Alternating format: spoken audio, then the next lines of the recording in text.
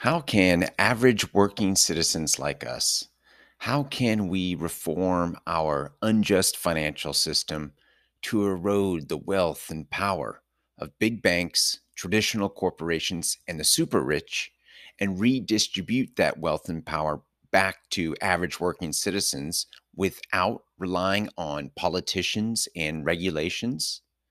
This is the question we ask on the Crowd Effect. I am your host, Paul Lovejoy, activist, investment advisor, and founder of Stakeholder Enterprise. On today's show, we're going to talk about democratic vehicles of change. Now, the democratic vehicle of change that I think about, and I think most people think about when it comes to reforming our financial system, is through the political process, elections. And that's what I did back in 2008. I volunteered for the Barack Obama campaign. I was part of the Get Out the Vote campaign in Florida.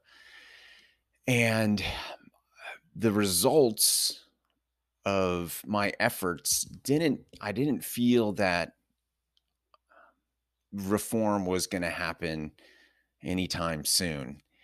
Um, on top of that, just debating in general, especially political debates, um, are really mean spirited online. I remember getting into a debate online. I went on to a conservative website and I started asking questions about conservatism because I didn't really understand it. Born and raised in Southern California, I went to school, college in the New York City metro area, so I had a very liberal upbringing, and I just I couldn't wrap my head around conservatism. So I went on to this conservative website and started asking questions. I remember one question I asked was, um, if why don't conservatives want to conserve our environment? And I thought that was a reasonable question, but um, the answers that I got from the members of this site, they were calling me troll and other things. And I remember there's one guy I had a back and forth with, and my heart would race when I saw a notification that he reacted to my comment. And I would read it and I would get upset and I would think about it and I would be like, okay, well, this will get him. This one comment is going to just totally burn him. And then, I would hit send and the comment would go out, and uh, then I would get another notification about him responding to my response, and he was a very clever person to debate, and it didn't make me feel good. I didn't like it, and in the end, no one was convincing anyone of anything. This was back in maybe 2010 or so. Now, I didn't really understand conservatives or conservatism until 2011, and when I moved to Oklahoma. And there I saw some of the most warm and kind-hearted and generous people that I have ever met. And they were all conservatives. They wanted me to come to their church, where they have these really incredible communities where people look out for each other, and it's quite amazing how people have each other's backs out there in Oklahoma.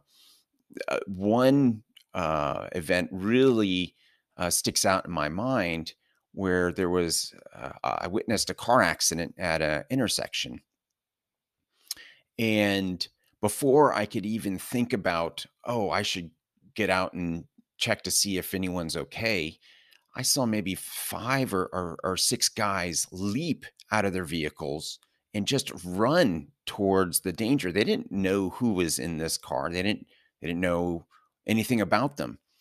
but just the immediate, um, I guess, knee jerk reaction of the people that I saw was to help, and it completely transformed the way I looked at people who call themselves conservatives. And now I have some very good friends, um, that call themselves conservatives. So the whole debating, the whole political thing, the pitting against one another, I just find it silly. And who is benefiting from it? Well, politicians are benefiting from this. Why? Well, when you when the political parties are at each other's throat and they say things like there is so much riding on this debate, or this election, I should say, there's so much riding on this election. Well, regular people then they reach towards their pockets and they fund their political candidate of choice, a liberal or conservative, and it really is getting to be a lot of money. So in the 2020 election cycle, small donors, these are people who gave less than $200, gave $1.8 billion to congressional campaigns alone. That doesn't count the presidential election.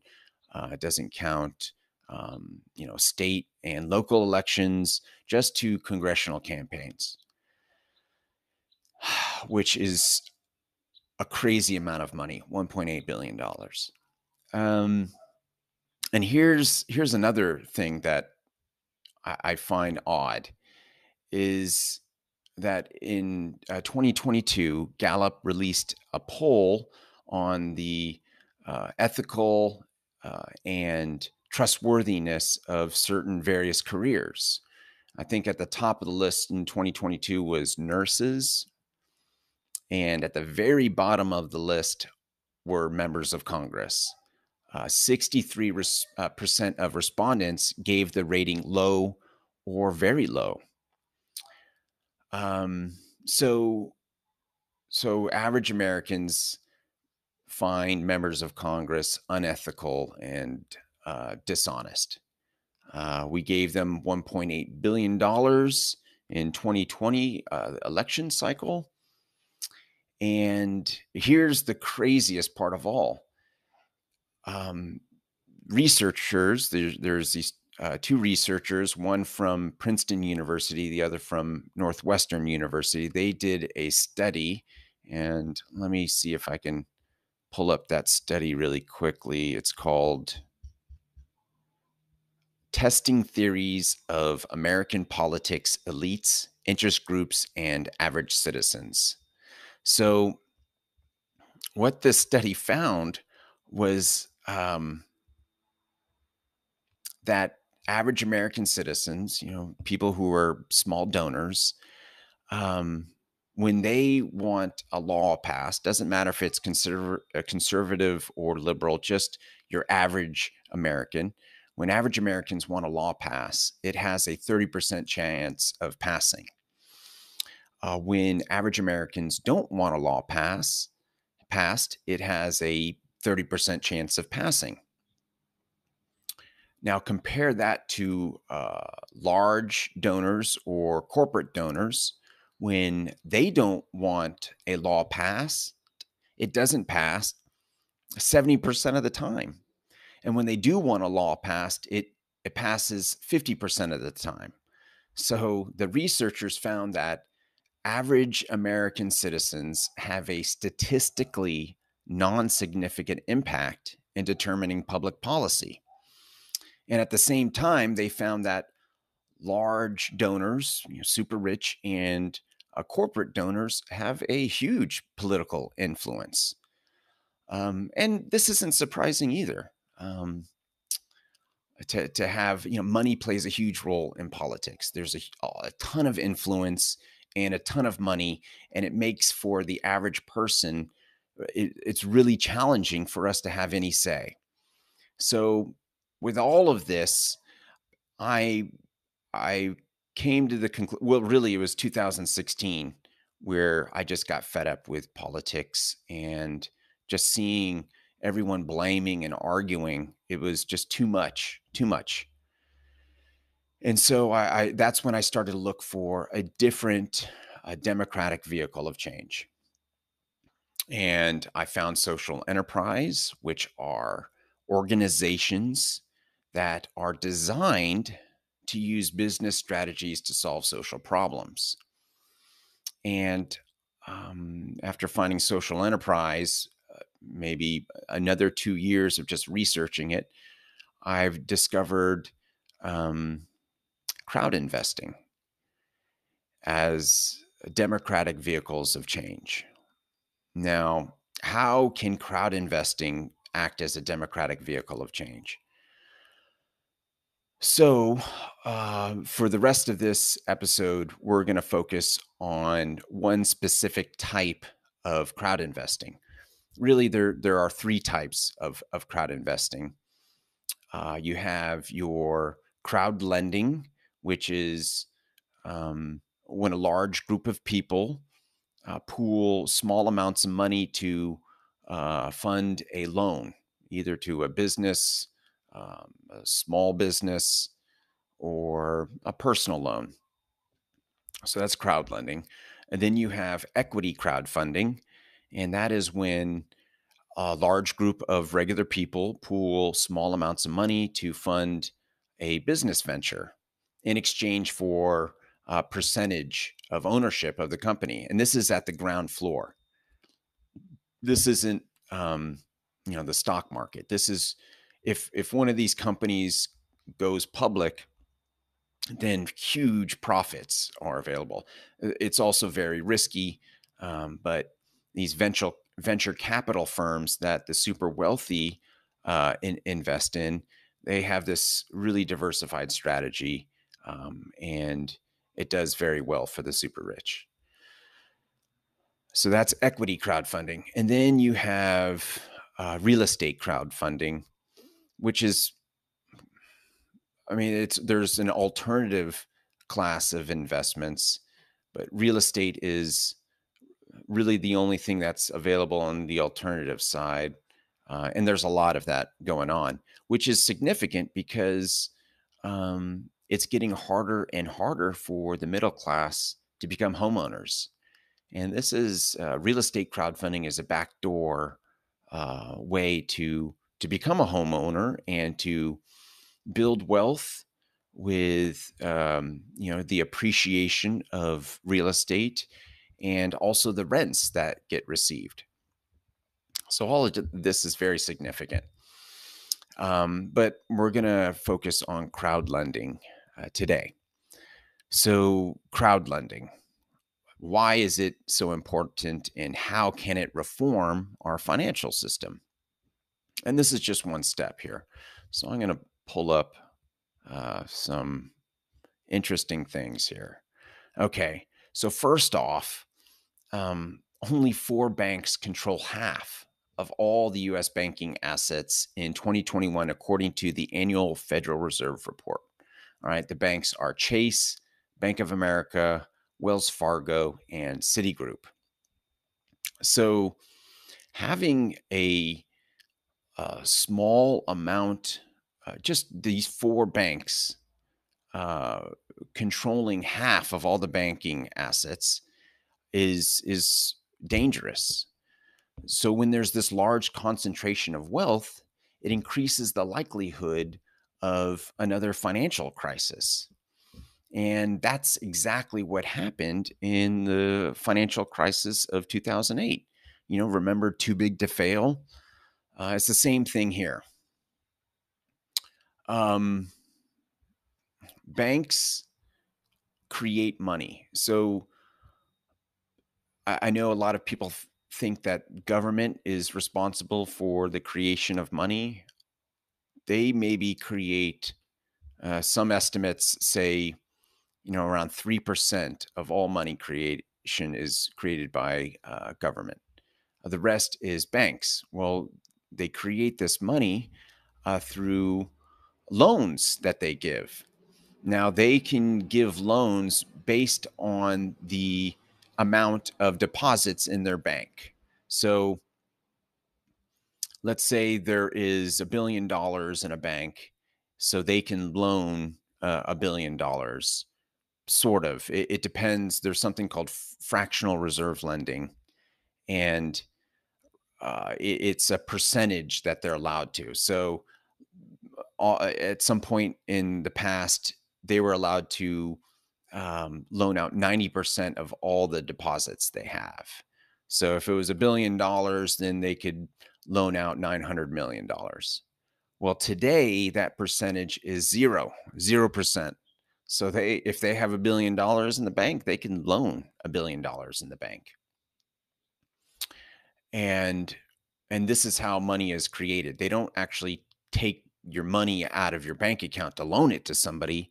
They are creating the money, and it's legal. The banks are allowed to do it. And it's not a completely horrible thing to have money creation. It increases the size of the pie. So it's not a zero sum game. It allows more money, allows more people to gain wealth. That's in theory, but what's actually happening is it's just the rich is getting richer through this money creation. And on top of that, there is too much money being created, and this is why we have systemic inflation. Why the price of all goods is constantly going up, is because when there's more money in our economy, um, when there's too much money in our economy, that money loses value. So banks are doing that. They are setting us up for financial crisis. They are setting us up for continued systemic inflation. Let's see what else banks do. They're funding income inequality. Um, so the loans that they give are oftentimes to exploitive companies and projects, which perpetuate income inequality. It's increasing this wealth divide. All right. They are also are chronically abusing the public. Okay. So I'm going to pull something up here. All right. Since 2000, the Violation Tracker Project, which is pretty cool. They track industries and corporations and all the fines that they've received um, throughout. They've started in 2000, and it's a pretty interesting um, site. You can kind of, pick a corporation and see how many times they've been fined through violations. So, okay, so these four banks, Chase, Bank of America, Wells Fargo, and Citigroup, since 2000, these four major banks have recorded a combined 882 violations, totaling over $167 billion in penalties. Okay, so the top three violations are toxic security abuses, investor protection violations, and traditional banking violations. Those are the top three. Now, I know Chase, first of all, this is the wealthiest bank in America, Chase. And they are consistently on the top 10 most profitable corporations in the world. They're sharing the list with the Saudi oil and state-run Chinese banks and some other uh, corporations. That's an interesting look too, taking a look at that top 10. Anyways, Chase, they held the personal accounts of Bernie Madoff. And, he was doing all this crazy Ponzi scheme stuff. And Chase never once looked into investigating Bernie Madoff, not once. And which is crazy because anytime there's a transaction over $10,000, you're required to notify the federal government. And there's also something if there's a suspicious activity over $10,000. So, and that never got reported. And of course, we know what Bernie Madoff did to regular investors, also hedge funds and things like that. He scammed a lot of people. Um, so, abusing the public. Gallup released a poll in 2022 um, asking about the confidence Americans have in our banking uh, industry. And only 27% of Americans have a great deal of confidence in our banking industry. Now, here is the kicker. Americans have a combined $1.75 trillion placed in personal bank accounts. All right. This doesn't include business or institutional bank accounts. This is just personal checking and savings accounts. And combined, average, Americans have $1.75 trillion. And, what do we get in return? Putting that $1.75 trillion into these um, into the banks. Well, we get financial crisis, systemic inflation. Um, uh, we get banking abuse and the funding of exploitive companies and projects. Okay, so this is where crowd lending can come in to reform this financial system, especially the banking industry. Okay, crowd lending, you compete with these banks. And instead of people going to the bank to borrow money, they go to regular people. So for, you, there could be you could fund a personal loan with as little as $25. Let's say there is a someone who wants to take out a loan of $10,000. Well, traditionally you would go to a bank and borrow the $10,000, and the bank would create the money, and then you would pay them back principal and interest, and the bank profits from that. With crowd lending, um, that $10,000, let's say you wanted to put in just $25 towards that. So now, let's say that 399 other people also put in $25. That totals $10,000. So now that one person is paying back 400 different people. And instead of a bank collecting the principal and interest and creating money, no money is created, and 400 regular people are collecting that interest and principal. And this is a way to erode that wealth and power and give it to average working people. And this is a way to reform our financial system without any arguing. There's no debating going on. It's taking that power away from the banking industry, which is really abusing us, and it puts money into pockets who need it. With the income inequality divide, regular people need all the extra income that they can get, and with crowd lending, you can be incredibly diversified. So, if let's say you have $1,000 and you put in $25, you could be into 40 different loans. That's significant diversification. And if you do that over, 5, 10 years, you are at bank level diversification, um, really minimizing your risk, and you're collecting the principal and interest.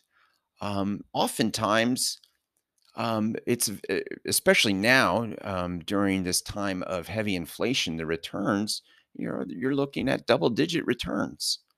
Um, currently. So it increases the income of average people, and at the same time erodes the wealth and power of traditional banks.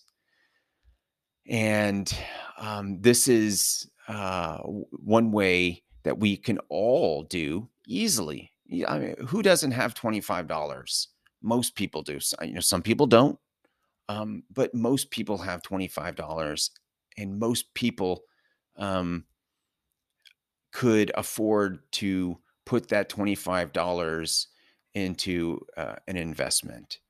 Um, Now, the next couple of days, we'll talk about the other types of crowd investing, equity crowdfunding, and real estate crowdfunding. But that's all for today. And I've been trying to work on my sign off here. I know the last couple of episodes I have been stumbling on that, but how about this? I am a crowd investor, and I see you are one too. We'll talk tomorrow. Have a good day.